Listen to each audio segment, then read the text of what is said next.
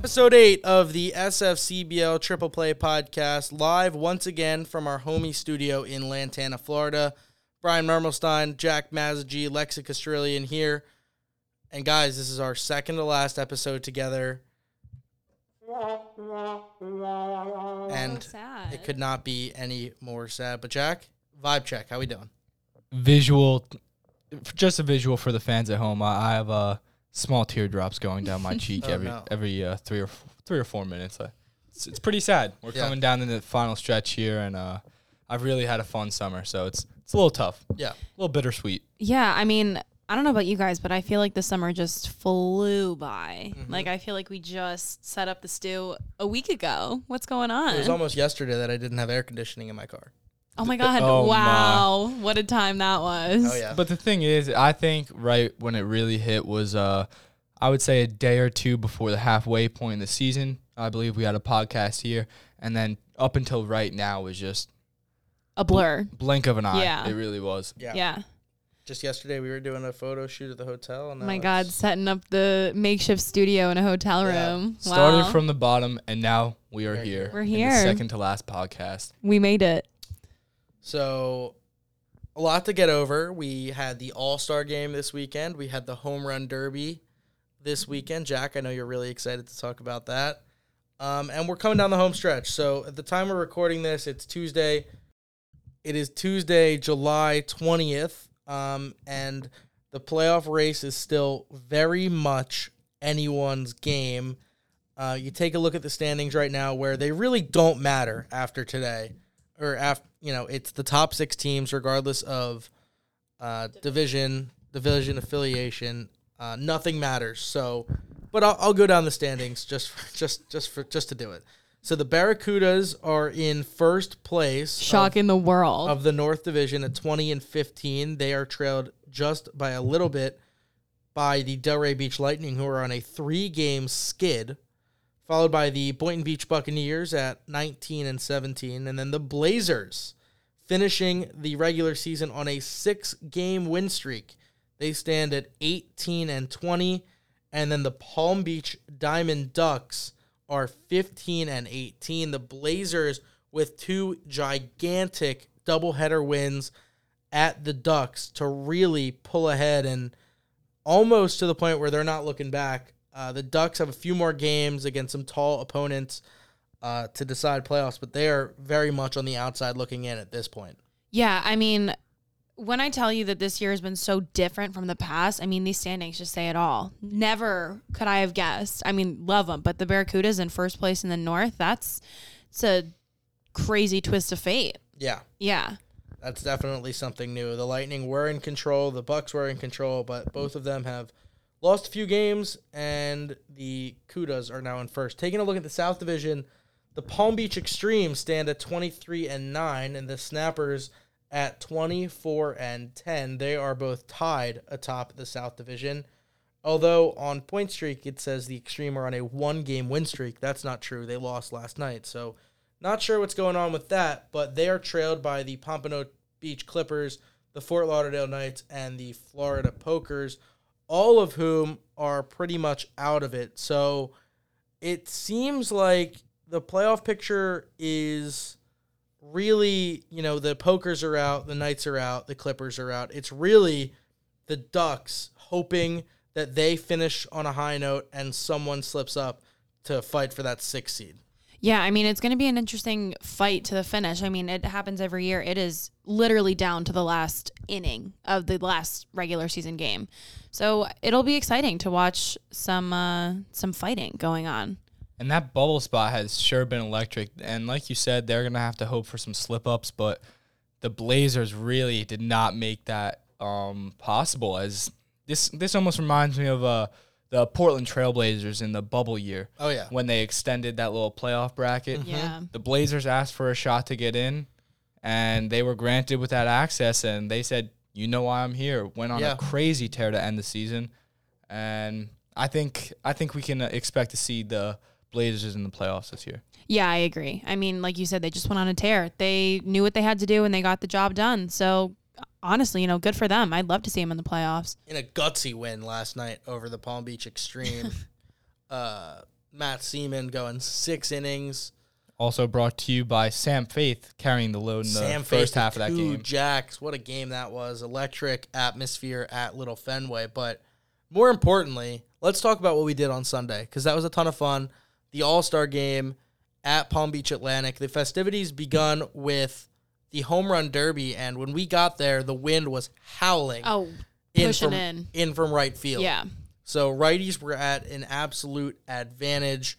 The lefties did not fare very well. Ryan Majdik, Alex Cordero, no home runs in the first round. Yeah, that has to do it by distance, right? Yeah, that was what was decided. Yeah. And if you're a loyal listener and tuned into our last podcast, we were very high on both Majdik and Cordero, both guys with crazy pop, and Mother Nature said not today. Yeah, and same with Cesar Franco, also a lefty, had no shot. Yeah.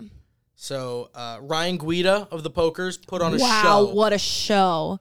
I was very much taken aback by that. I was in awe. I mean, jaw dropped. Just based on their swing types, I would have loved to see Guida go against Ross in the first round. I think that would have been electric. That would have been electric. Yeah. I think Guida put up a 6 spot. It was in 6 the first round. Yeah. That was crazy. It was a little difficult to communicate the home runs to the press box, so I didn't really keep up with it.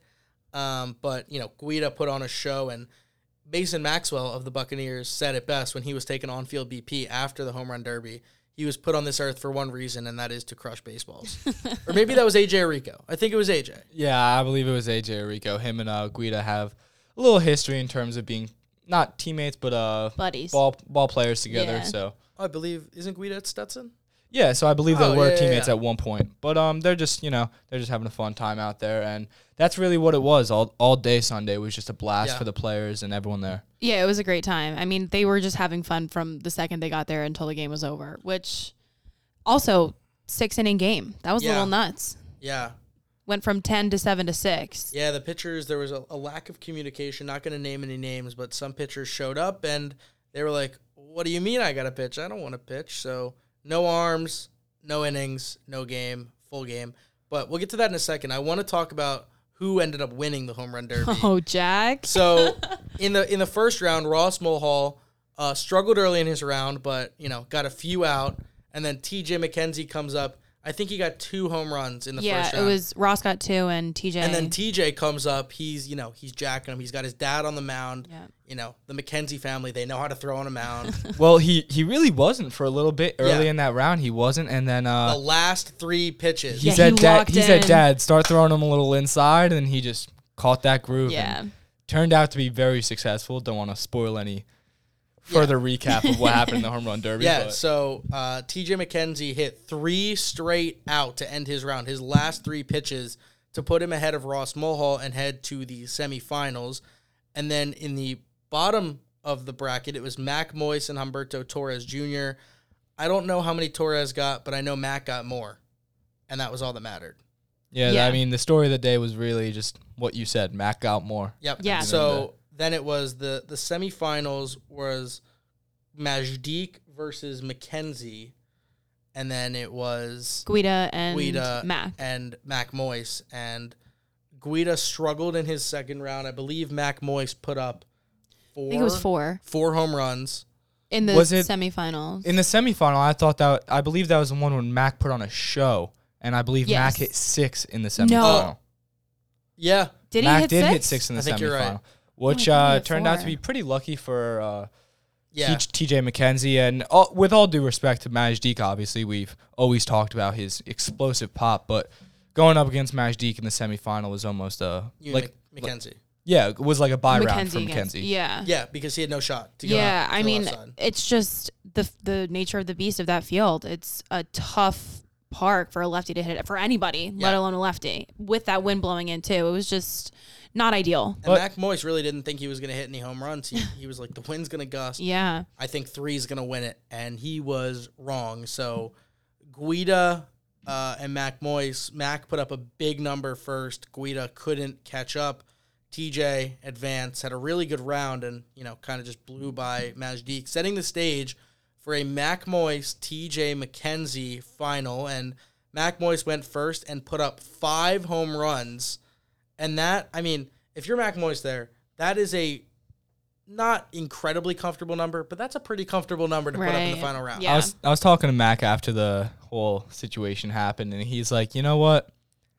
He was a little down on himself, but I'm like, Mac, you put out 5 and put on an absolute show. If you recall, I would say 3 out of those 5 were moonshots. Yeah. Cleared the fence by A 15, lot. 20 feet. So that's all you can ask for. And then TJ McKenzie had called timeout early in his semifinal round, and I was like, hey, whoa, what are you Is doing? he gas? What's going What on? are we Yeah. doing 40 seconds in, and then, man, he didn't even need all his time to get No. 6.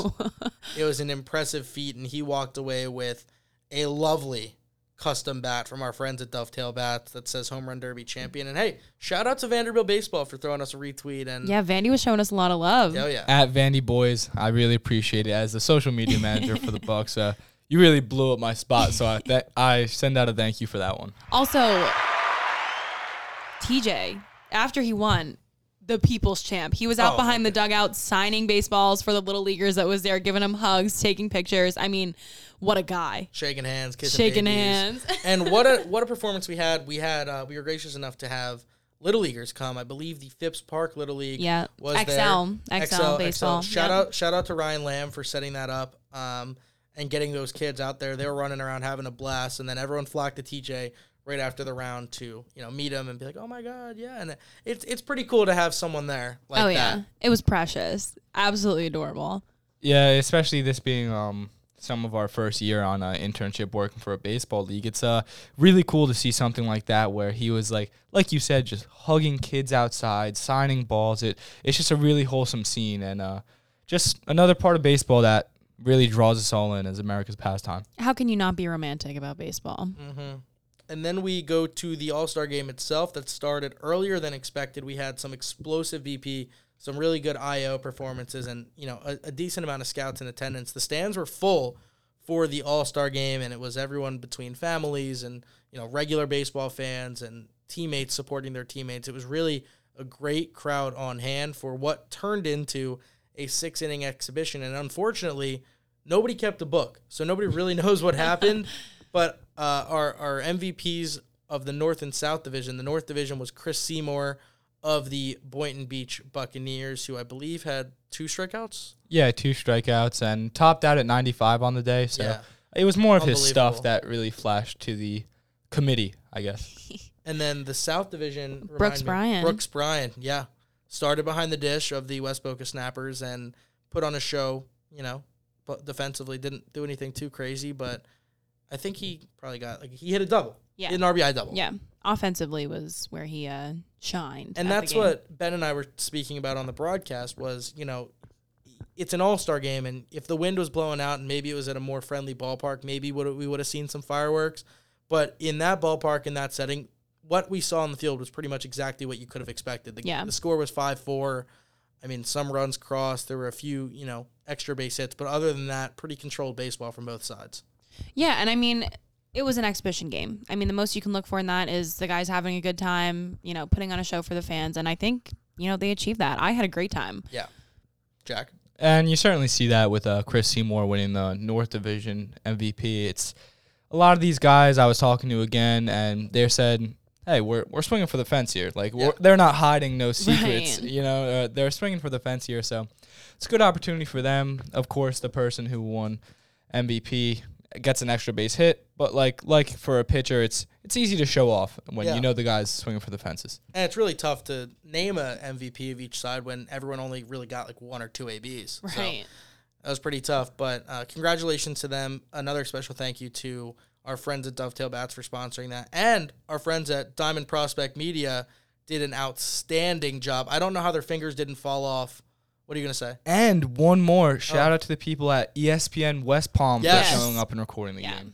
That was great. ESPN West Palm did a story on the MLB draft from the SFCBL, and then they were also there for the All-Star game. But Diamond Prospect Media, man, oh man, every single player that was at that game had a clip tweeted or posted on Instagram with them tagged, their school tag, both offensively and defensively. Just cannot thank them enough for, all the pub they got. It seemed like our phones were blowing up from the mentions. Huge. It's huge. Special thank you to them. But But yeah, that was All-Star 2021, a weekend and a day really that everyone was looking forward to. Kind of weirdly placed in the season where it's towards the tail end, but the season's not over yet, so you can't, have all your pitchers ready. A guy like Cole Stasio couldn't go. Nathan Rintz went for the North Division. But a great event all around, and now it is time to look towards the playoffs. We'll talk a little bit about that at the end of the show after our interviews, and we have our pitcher and player of the week 4 interviews coming up. It is Trevor Kole from the Boca Raton Blazers and Max Charnin of the Delray Beach Lightning. I think this is the first time that we're having on both player and pitcher of the week. I think so too. Yeah. Well, both guys happy enough and willingly coming on the podcast. Willingly. I would hope that all of our guests are coming on willingly. Well, also sometimes we film a little earlier in the day, so I'm sure a lot of these younger guys being in college, they really appreciate a day like today where coming in later in the studio is fits their schedule a little easier. Definitely. So without further ado, let's get into our first conversation with Trevor Kole. Right after that, we'll have Max Charnin, and then we'll wrap things up. So here it is, Trevor Kole from the Boca Raton Blazers, your Week 7 Player of the Week. We are now joined by the Player of the Week for Week 7, Trevor Kole, in the SFCBL podcast studio. Trevor, thanks for taking the time to do this with us today. Thank you for having me. So big week for you, 9 for 18, 7 RBIs, 4 walks, hitting 500 on the week. What was the mentality last week going into the All-Star break where you really turned it on offensively? I think most importantly, it came from momentum from the Blazers pulling off 6 in a row. I think that's the most important stat, and the leagues appeared to let the Blazers in the playoffs, and that's the biggest mistake they could have made because the Blazers are hot. The Blazers are undoubtedly hot. What has that been like to ride that wave with your team? Obviously, you kind of started off the season pretty hot, hit a rut in the middle of the season, and have really turned it on down the home stretch. It's been amazing. The pitchers have been throwing it amazing. Benny, McGran, Cole Stasio, they're all pitching great, spotting up. The walks have really decreased, probably cut in half completely. Everyone's swinging it. Everyone's really coming together. The camaraderie within the team's really amazing. Yeah, I was just going to say something about that. Now that you're heating up, and like you were mentioning, a lot of the team is starting to heat up, what does that mean entering the playoffs? And have you been paying attention to matchups that much as in terms of who you're going to play, or are you guys just thinking along the lines of give us a chance and we'll beat whoever's in our way? Yeah, I mean, I don't think it really matters who's in front of us. It kind of stacks up great for us. We got 3 days of rest before heading into the playoffs, so we'll have pretty much all of our pitchers ready to go, and I think whoever we match up against will fare well. Beat the Extreme last night, so, I mean, anything's possible. Exactly. Yeah, big win for the Blazers last night. We talked about it earlier in the podcast, kind of messing with our heads. We're talking in the future, but it didn't actually happen yet. But, yeah, a big win to send the Blazers into the playoffs.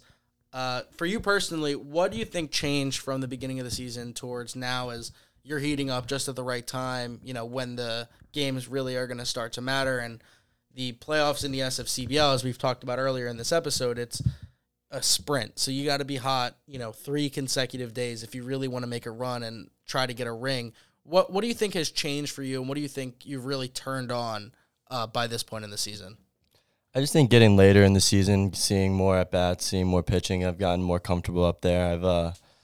I did a lot of looking into my swing, videoed all my swings. I follow this guy, Teacher Man, on Twitter, who really teaches how to get into your back hip, and that's really sat with me well since I've started doing that. It's changed my eye level was shifting too much when I was struggling earlier in the beginning of the season. It's really caused me to get hot because less moving parts, more simplifying it. I see a lot of guys that follow. I think you said he was on Instagram, the coach that you were just mentioning. How big is that becoming in SF or not SFCBL, but just summer leagues around the nation? Kids watching local Instagram coaches that have really seemed to prove impactful.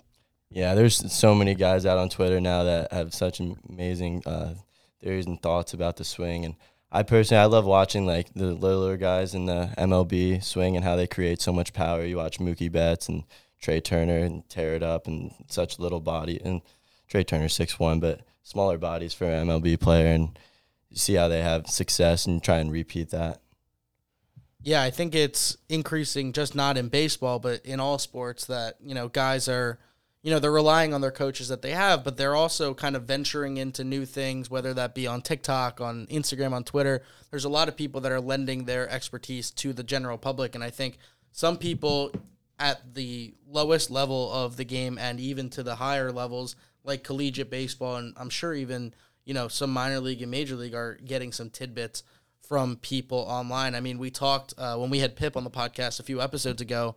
He was saying that, our friend Dan Carter learned how to pitch, I think it was like a cutter or a slider that he found on TikTok, and he, went in and threw it the next day. So I think that is something that's really, really growing. Trevor, I wanted to ask you about, kind of what it's been like. You're at Florida Gulf Coast, and you have a few guys of your teammates that are in this league, Mac Moyes on the Lightning, and Jelani Rogers on the Bucks, just to name a few. What has it been like to face off against your school teammates this summer?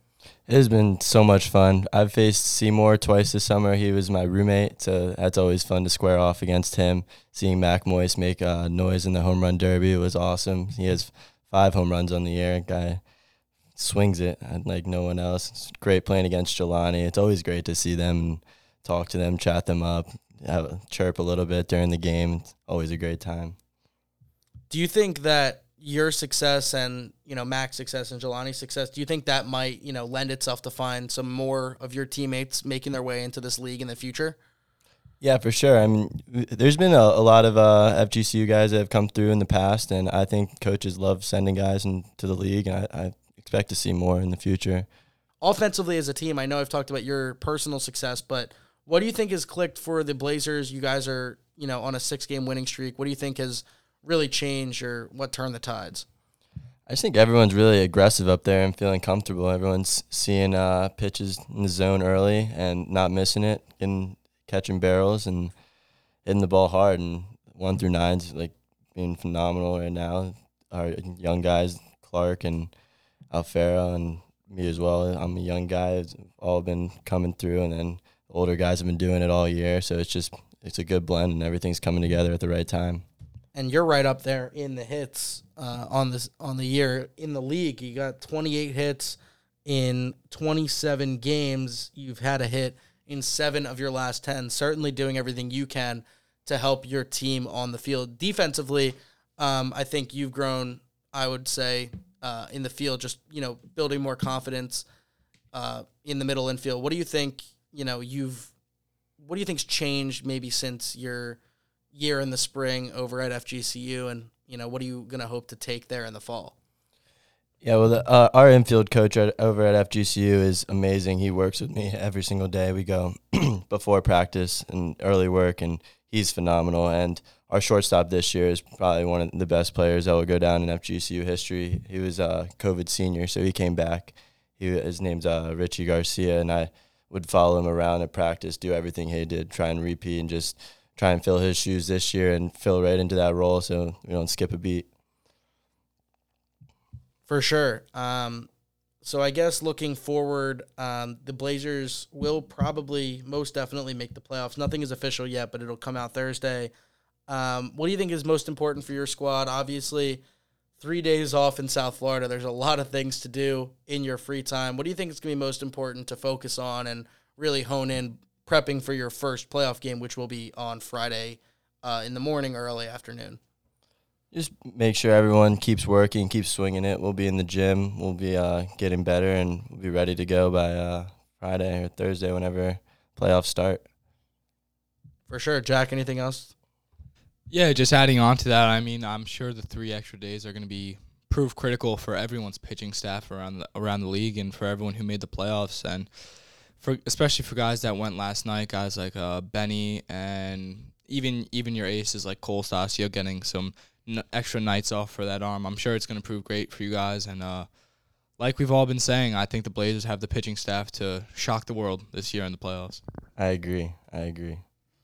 All right, well, Trevor, I'll let you go. You got to go out and get some swings in this afternoon with the Blazers on the off day. I really appreciate you coming in, and congratulations once again on earning Week 7 Player of the Week honors. Appreciate you guys having me. Suns in 7. There it is. Trevor Kole, thanks for joining us. We are now joined by the pitcher of the week for week number 7, Max Charnin of the Delray Beach Lightning. Max, thanks for joining us. How you doing? Good, thank you. So first things first, you earned pitcher of the week. You had 7 innings pitched in an outstanding outing. I believe it was 9 Ks, and you earned the W. Recently committed to Florida Memorial after attending Mid-American Christian. What was What was that outing like for you? And I guess we'll start there. What was that outing like, and kind of how did it feel to go out there and just shove 7 scoreless? Well, it felt really good at the end, but the game plan to start was to pretty much attack the hitters early with all the pitches I had, and it was a really good day, and everything was working for me. You faced 25 batters in 7 innings in an 8-0 victory over the Fort Lauderdale Knights, and you did just that. You showed all of your stuff. It's your 3rd year with the Delray Beach Lightning. What's really led you to come back each and every year? I know you're a local kid, went to Atlanta Community High. What has it been like to, keep coming back to the Lightning year after year? It's really the atmosphere and the competition that the league brings each and every year, and the coaching from Bo McMillan. He really not only just does his job as a coach, but he really breaks down every single play and what happens and teaches us as the game goes. Yeah, it seems like, being around the Lightning, it seems like Bo is one of the more, bought-in guys out of the entire league. Like you said, a guy that after every play, he's turning back to the dugout and saying, hey, guys, did you see this? Did you see what they did? And I think that, Right. is something that a lot of, summer ball coaches don't really do, and he's really going that extra mile to help you guys out. Yeah, it's a lot of encouragement, and it gives us a lot of intel and wants us to succeed and get to the next level.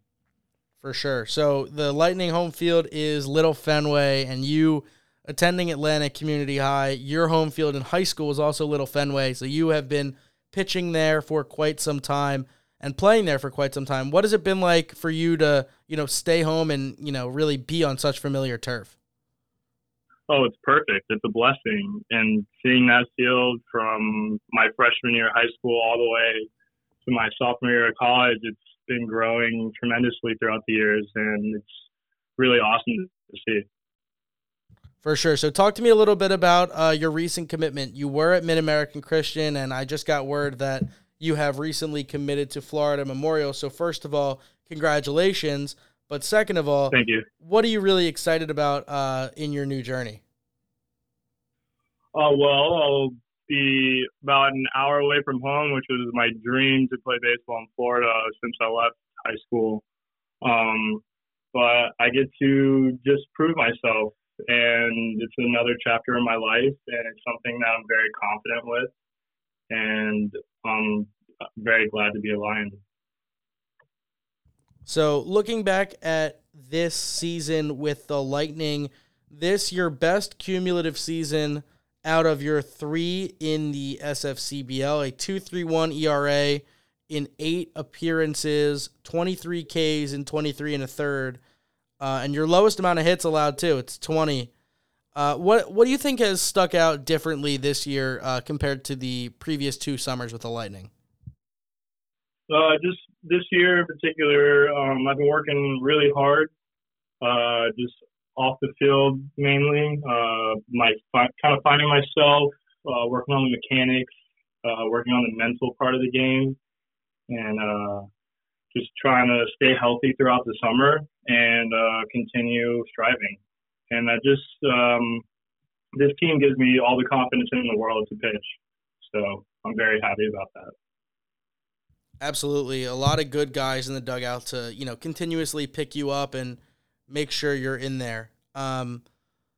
The other question I had for you was, what do you think you've really learned this year, or what do you think you've really improved on if you just had to pinpoint one thing as you'll take to your next school?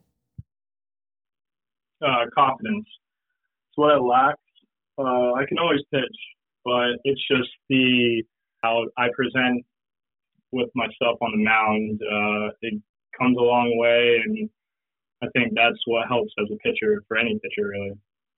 Yeah, absolutely. And I think you might be one of the calmest guys on the mound I've ever seen. Your demeanor, your face.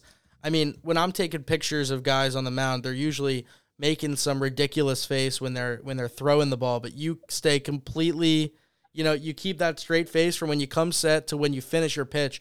And I don't know if that's just by virtue of your mechanics or just how calm you are, but it seems like you're always in control and you never really get too ruffled out there. Yeah, that's the key. You got to be composed and control. So, Max, I'll let you get out of here in just a second, but I wanted to look forward to the playoffs and talk to you a little bit about that. First of all, you've had experience. You've seen the SFCBL playoffs before. It's a sprint, and it kind of sets itself apart where you need sustained pitching over 3 days, really 4 games, if you want to win the championship. Looking at your Lightning squad, you guys have had some guys have to take off for, specific reasons that we don't really have to talk about. But what do you think is going to be important for the Lightning and especially your pitching staff if you guys want to make a run at a ring? Oh, well, I'm very excited that playoff time has come. And for this staff to succeed in this playoffs is they're going to have to do a lot. But I think every at-bat, every pitch is going to count. They need to really lock in, focus, and show that they want it. That's really what it comes down to, who wants it the most. And I think that this Lightning team gives that a lot. Well, Max, I'm excited to see you on the hill, and I'm excited to see what the Lightning can do. Maybe do some damage in the playoffs and make a run at a championship. And, hey, you'll be in comfortable confines at Little Fenway for the duration of the playoffs. Max, I want to thank you again for doing this with us, and best of luck in the postseason for you and the Lightning. Thank you so much for having me. Take care.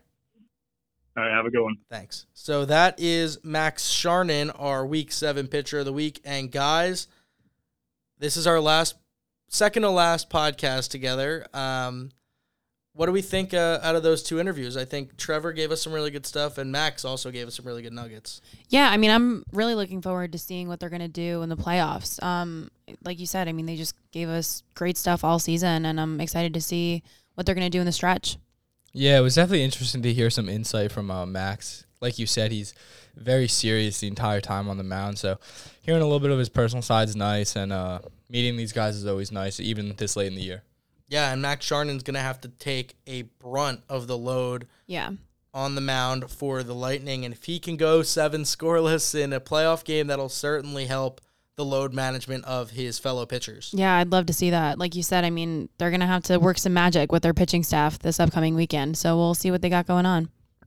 It's crazy to think that we're using the term load management here in the SFCBL, but it's perfect for the situation. Like you said, a lot of these guys aren't going to have all their pitching staff, and even before this, we knew that using your pitching staff wisely is going to be huge for every team in the playoffs. Yeah, and the craziest thing is once you use a guy, he's done for the playoffs. So as much as it's important to, focus on the game in front of you because it's obviously single elimination. Once you're done, you're done. You also got to think about, hey, if we make it to the championship, who are we going to have down the stretch? And I wouldn't be surprised if we saw some position players take the hill in some key spots for any team. Oh, it's absolutely going to happen. I mean, they really have no choice. Like you said, I mean, guys are leaving for one reason or another, but they got to really put in some strategy into these games. Yeah, right away as you say that, Brian, I'm thinking of guys like Mason Maxwell, Quinn Mimnaugh, Ryan Majdik, all position players. Dylan Besnier. Antonio Christopher, a lot of guys who can throw the ball. And, I mean, how effective they're going to be is going to be the question, obviously. But we'll see. We'll see. I'm really excited. Yeah, I think it's going to be important. I think the only guy you could bounce back is a closer. So say you are in the first round and you don't have a bye in the first round, so that would require you to play Friday, Saturday, 2 games Sunday, possible game 3 Monday. If you close a guy on Friday, there's potential he could bounce back for Sunday, but no way you're getting a guy on back-to-back days. And maybe if your starter on Friday doesn't throw too many pitches and you force a game 3 in the championship, then you can bounce them back. But other than that, once they're in, they're done. Yeah, what I'm thinking right away is if we see this in the World Series just about every year is that that starter and relief option. Like you said, if they have a starter that goes like 5 or 6 and you're in a really brawl of a game on either Sunday or Monday, I wouldn't be shocked to see some of these ace starters, like maybe even Cole Stasio, to throw 1 or 2 innings on the back end of a Sunday game. Yeah, I mean, like I said, there's going to be a lot of strategy that's going to need to be used. And the heat, too. Like we were talking about it earlier, these games are played at 10-1, and this is the heat of the day in the end of July in South Florida. So these guys really got to pay attention to what their body's telling them. They got to hydrate. They got to make sure they're getting their rest in, and we're just hoping for the best for the whole weekend. Absolutely. And I know all these coaches have some form of experience in the SFCBL, so you got to think they're already looking towards the playoffs, and if they don't have it figured out, they're going to have it figured out in the coming days, because you can't go, you can't just wing it in the playoffs, because you'll run out of pitchers real fast. Yeah. So we do look towards the playoff schedule. The schedule is set in stone. Well, not the bracket. The times are set in stone. The times, yep. So they will go as follows. On Friday, we'll have a 10 a.m. and a 1 p.m. game, both at Little Fenway. On Saturday, for the semifinals, we'll also have a 10 a.m. and 1 p.m. game. And then on Sunday, the championship series will commence, where we will have a noon game and a 3 o'clock game. And if one team sweeps both of those games, we have a champion Sunday afternoon. If not, winner take all Monday night at 7 p.m. Yeah. Man, I sure hope. Disregarding of who the team is in that championship series, I really hope we get to see that do or die game on Monday night. And it's just gonna be chaotic with the pitchers that have to be used. Yeah, it's gonna be a lot. I mean, the past couple of years we've had no game 3, so I think we might be due for one. I think we're due. So if you're listening to this, the playoffs will commence on the 23rd, 24th, and 25th, if needed, July 26th, Monday at 7 p.m. And, Trevor said Suns in 7. Maybe that's a little omen for a Blazers in 3. Who knows? But as far as programming goes from us, as soon as the playoff brackets go final, I believe myself and the commissioner will record a podcast Thursday night and put it out right after we know who is where, just for everyone to have an update. And then really excited to have a new, I don't know what we're going to call it yet, but a new piece of programming for the playoffs from the SFCBL, where myself and the commissioner will stick around after each game at Fenway. We'll have a recap after both games on Friday and both games on Saturday, and then we'll put out a recap of what happened and a preview of the next day in about a 10-minute bite-sized piece. So if you can't tune into our live broadcast, you could take 10 minutes and really find out what went down. Great piece of media, I think. Yeah, I think that's a great idea.